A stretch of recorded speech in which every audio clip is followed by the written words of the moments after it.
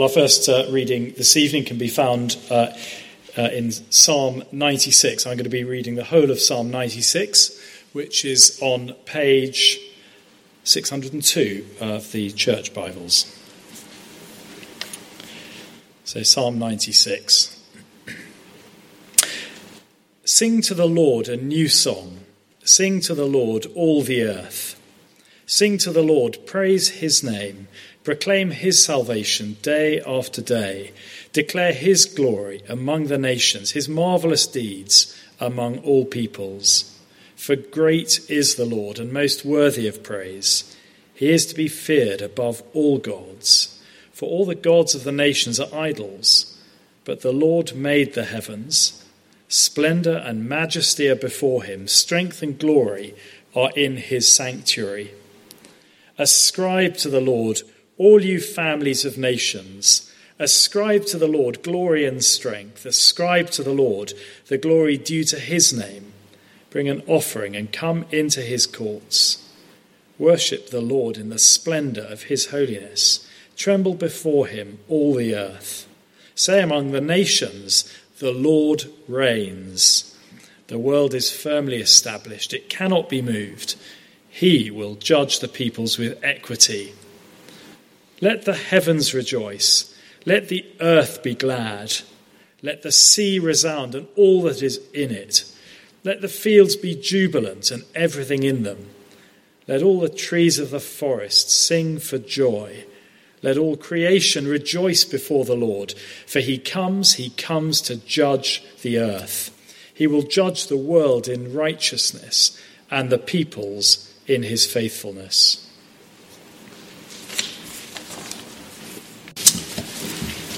Our second reading this evening is taken from the second chapter of the letter to the Hebrews, and you'll find that on page 1201 of the Bibles in the pews. And I will be reading the first 4 verses of the second chapter of the letter to the Hebrews.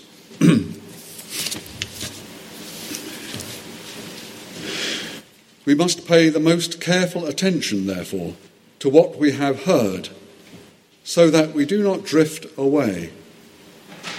For since the message spoken through angels was binding, and every violation and disobedience received its just punishment, how shall we escape if we ignore so great a salvation? This salvation, which was first announced by the Lord, was confirmed to us by those who heard him. God also testified to it by signs, wonders, and various miracles, and by gifts of the Holy Spirit distributed according to his will.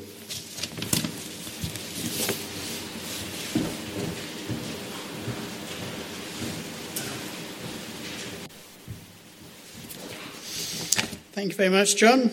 Good evening, everyone, again. Please do keep the Bible open, page 1201. And I'm going to pray. Sing to the Lord a new song. Sing to the Lord, all the earth. Sing to the Lord, praise his name. Proclaim his salvation day after day. Lord, we pray that you would help us to get our focus right, the focus of our minds, the focus of our hearts, that we would sing of your great salvation, which is ours in the Lord Jesus. Amen. Now, as you know, I've just got back this afternoon from the TNG weekend away, and we had, as we said, a fantastic time. The retreat centre we were at is about an hour's drive away from here, so it's not that far, but you definitely benefit from having a sat-nav to find it. Now, I have Josh's permission to tell this little story. Back in November or December, Josh and I had an advance visit to this retreat centre to just see what it was like and check it out.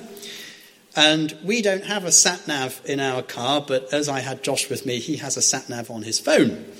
So I was relying on Josh to pay careful attention to that sat-nav. And I'd been driving along for a little while without having received any direction, and came to a roundabout and said, "Josh, where should I go?" And Josh replied very calmly and in not too dissimilar an accent from that of the sat-nav on his phone, "Go all the way around the roundabout and back the way you came." The point is, if you don't pay attention, you are going to drift off course. And that's the warning of tonight's reading. It's a clear warning to pay attention to what we have heard about Jesus. Because if you stop paying the most careful attention to him, you will drift off course. And it might not be too far off course at first. Turned out Josh and I hadn't gone too far off our course. And it might be that just like the sat-nav got us back on course when we came back to paying attention to it, you may hear this warning tonight and you may think, actually, I haven't been paying very much attention to Jesus. And you will determine to get back on course, and you can do that. But if you keep on drifting without paying careful attention to what we have in Jesus, the passage tonight says you need to be warned that you will end up actually at an entirely different destination from the one you might have thought, not receiving the great salvation that this reading talks of and our psalm sings of, but rather, as this passage puts it, receiving a just punishment for going against God's ways. So pay attention so that you do not drift into God's punishment. And there are just sort of two headings, two themes tonight as we go through. We'll kind of alternate between them as we just work through the verses.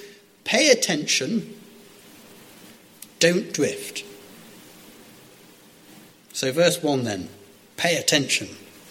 It says, we must pay the most careful attention, therefore, to what? To what we have heard, so that we do not drift away. So following all that we've seen in chapter 1 the last few weeks, God, this is what we've heard, God has spoken to us in his Son Jesus. He's the supreme revelation of God. He's the supreme salvation. We have that in him so that we can stand clean before God. Jesus is the Son, the one who rules over everything, the most exalted being in the universe, we heard last week. Therefore, says the author to Hebrews, we must pay the most careful attention to what we have heard from Jesus and about Jesus. And that phrase, the most careful attention, you cannot overstate it in the translation of that original word. When you look it up, it's a word which means more. How much more? To a greater degree, more earnestly, even more superabundantly. Pay attention. So we're not to just ask, am I paying some attention? And that's probably enough. Yeah, I think I'm probably paying enough attention to Jesus. But are we paying the most careful attention? Almost to be continually dissatisfied, that we'd want to be paying even more careful attention, which is not to say that we should become really severe on ourselves, and if you're not doing 18 hours of Bible study a day, you're in some trouble. It's rather think of it like hunger, that you're always hungry for more, rather than just satisfied with the odd nibble here and there. Paying most careful attention to what we've heard means you're always hungry to hear more about it, to understand the Bible better, to want to read more good stuff, hear more good stuff that will help me with that, to be seeking out the resources that will help me address the questions that we're all facing in our time and the issues that are confronting us, to be wanting to meet with God's people as often as we can, or praying with people, having good conversations with other Christians, being spurred on, being reminded of the gospel, and seeing it at work in the lives of other Christians, so that you can see that it is true and it makes sense to live by it. We must earnestly, to a greater degree, more superabundantly, pay attention to what we've heard so that we do not drift. As it says there, so that we do not drift away. Because if you're a Christian, there is always something that's trying to just tug you off course. It's not being pessimistic to say that, that's just true. If times are particularly tough, you're going through a really hard time, that can cause you to drift. Because it's just hard to summon the energy to pay careful attention to Jesus. If things aren't tough, and you're living your life day by day out in the world, well, that can cause you to drift. Not least because you're being subjected to and are subconsciously absorbing all sorts of messages and ways of thinking and worldviews that are out there. Whatever the case in our lives, it is just so easy to tick along day by day. This is my to-do list for today. Work through it. Very good. Finish that. Go to bed.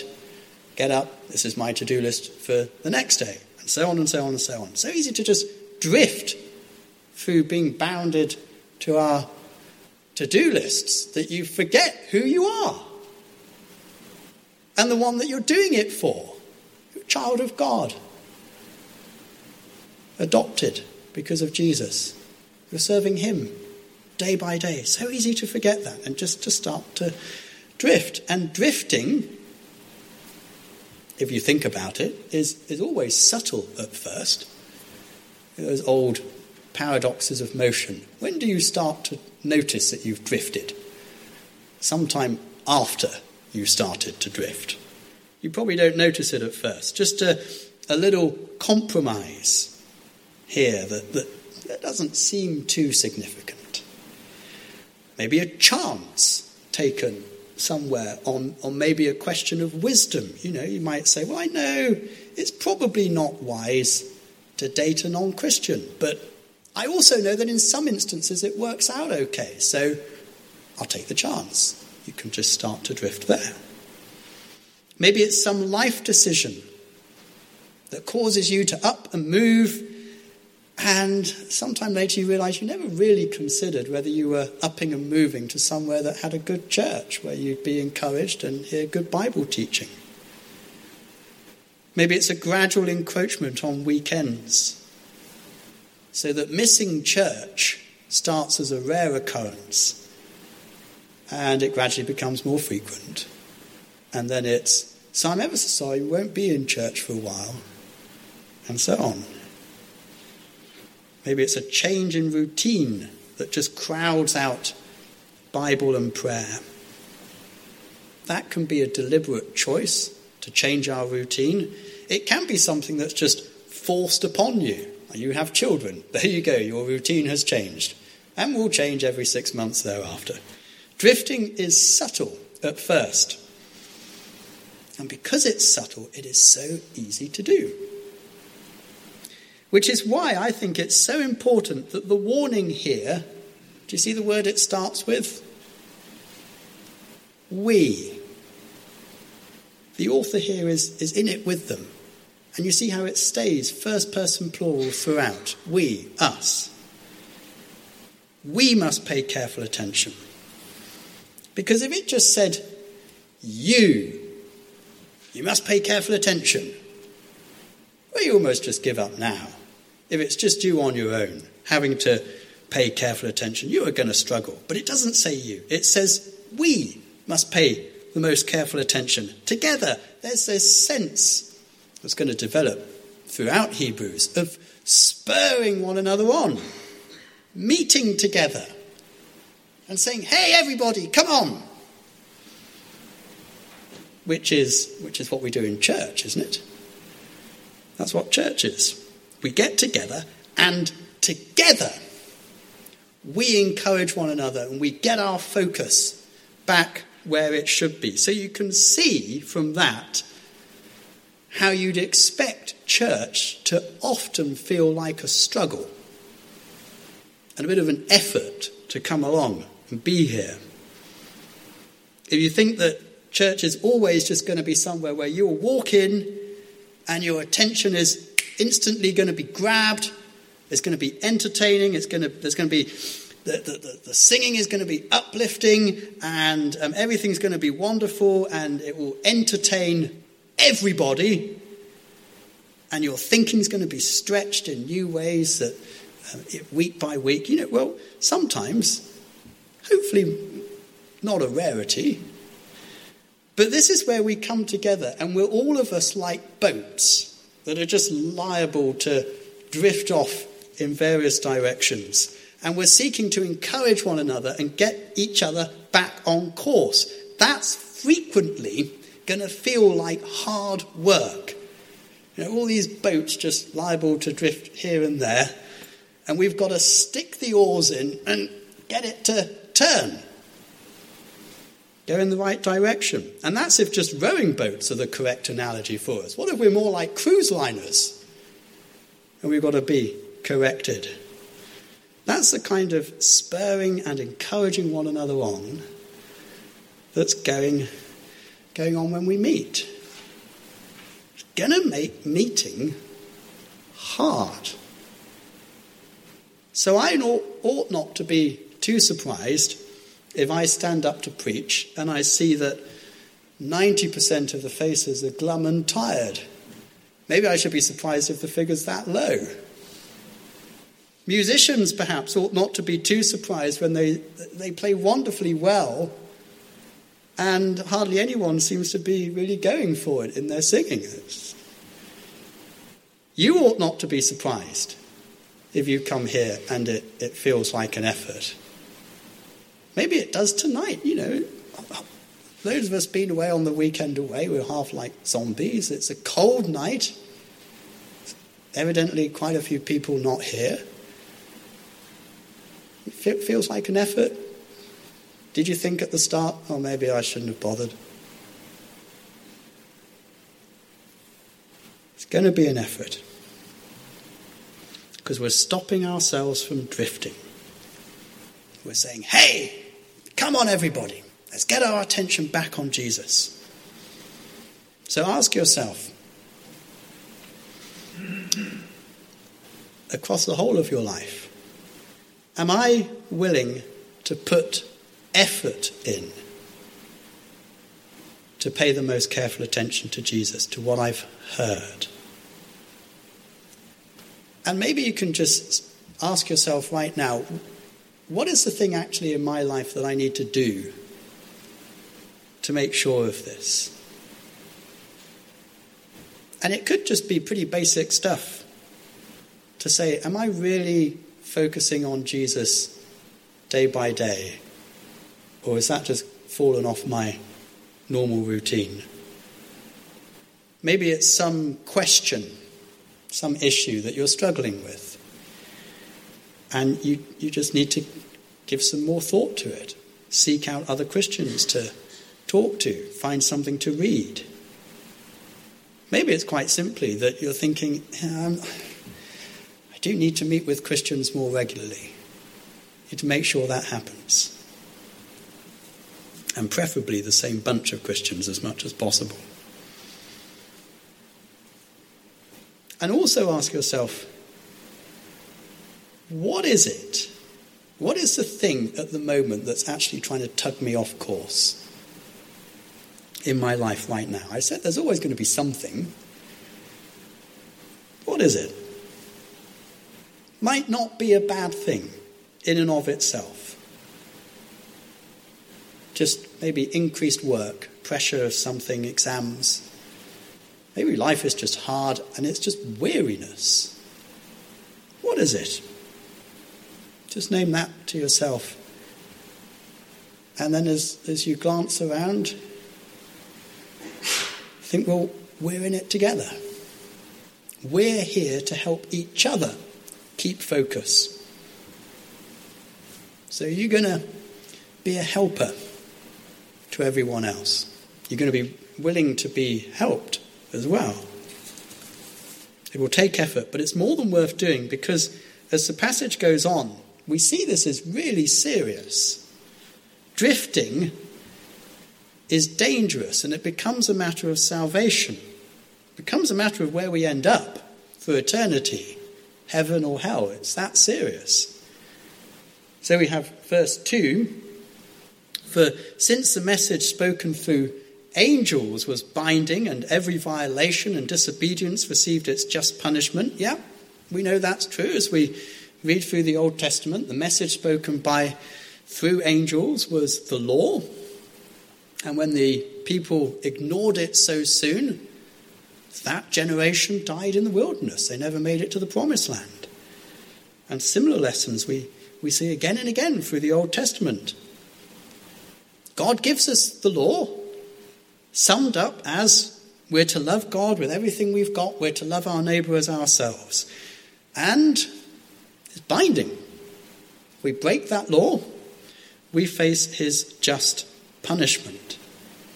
And it's only because we've got each other to readily measure ourselves against that we might think that that sounds harsh, or that we think actually we're probably okay. But if God were to appear here tonight in all his splendour and holiness and goodness, we wouldn't think it was harsh. We would know we're not worthy to come into his presence. And we would know that we are entirely deserving of his just punishment. Every single one of us. We have not loved God as we should. We have not loved our neighbour as ourselves. We confessed it earlier on. And if you could see deep into my heart, for just one day I would be so ashamed. And you would be too if I could see into yours. And God can see into all of them. So verse 3, how can we escape if we ignore so great a salvation? We can't. Obviously we can't. We have this great problem, which is that we deserve God's punishment and to be everlastingly shut out from his presence. That's what his law, which is binding, makes clear. A great problem. We have a great salvation. How can you escape the great problem if you ignore the great salvation? Like how can you escape drowning if you ignore the rope that's thrown to save you? Or however many other analogies. We have this great salvation, which is that Jesus makes purification for our sins, in the language of chapter 1. He comes into the world, the Son of God, the one who made everything, is made a little lower than the angels for a while, and he becomes our priest. The one who does everything necessary to bring us into the presence of God. He becomes our sacrifice. The one who offered himself in our place, whose blood is shed for us, who takes the punishment instead of us. And with him in heaven now, we have confidence to come into the presence of God, as we do when we pray.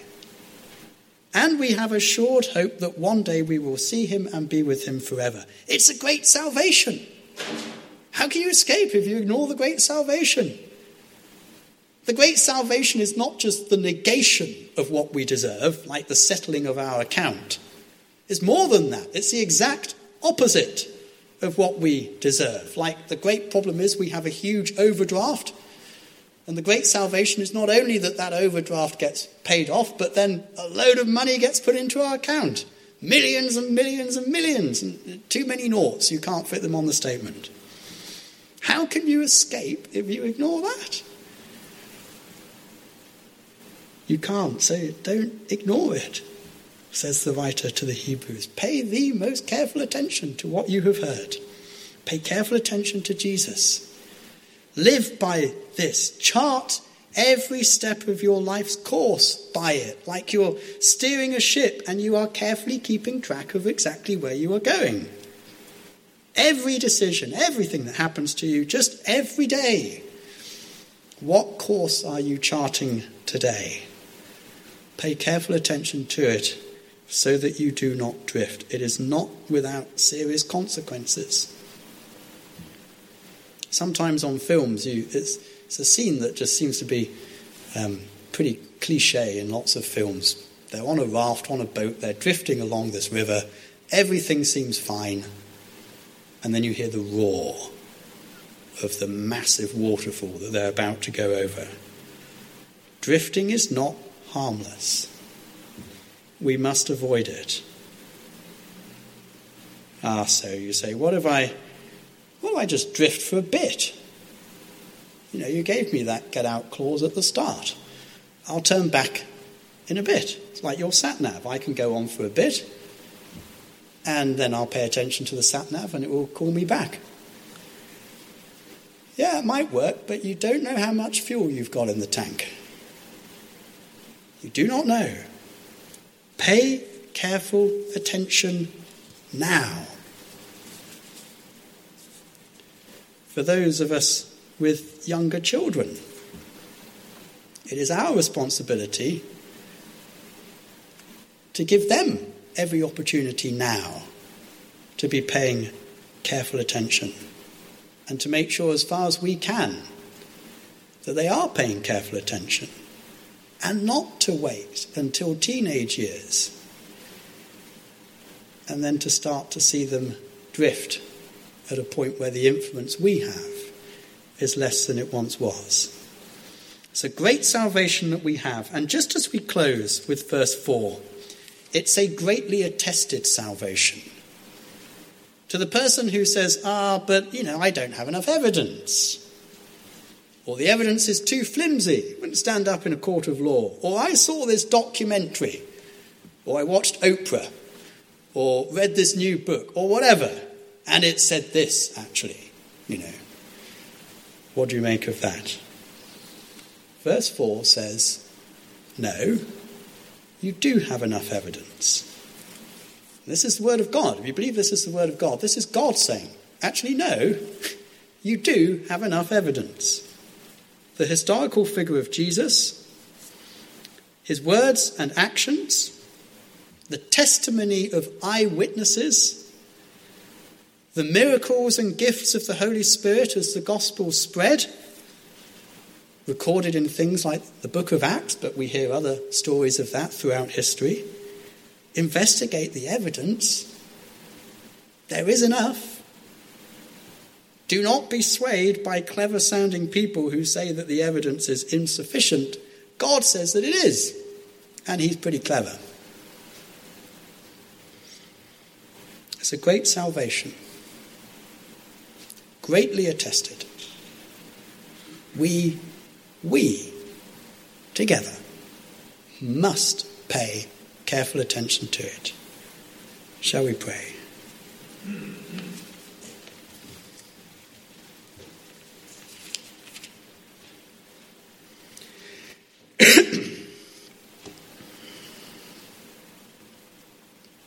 Let all creation rejoice before the Lord, for he comes. He comes to judge the earth.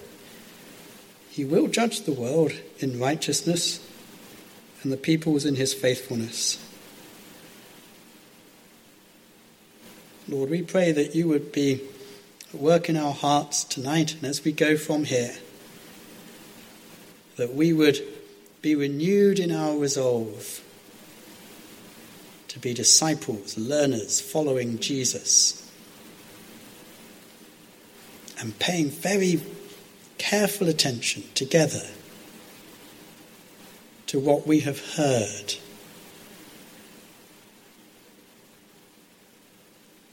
That we would be singing the songs of this great salvation that we have in the Lord Jesus.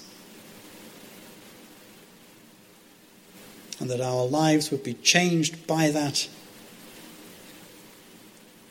and governed by him. For we pray it in his name. Amen.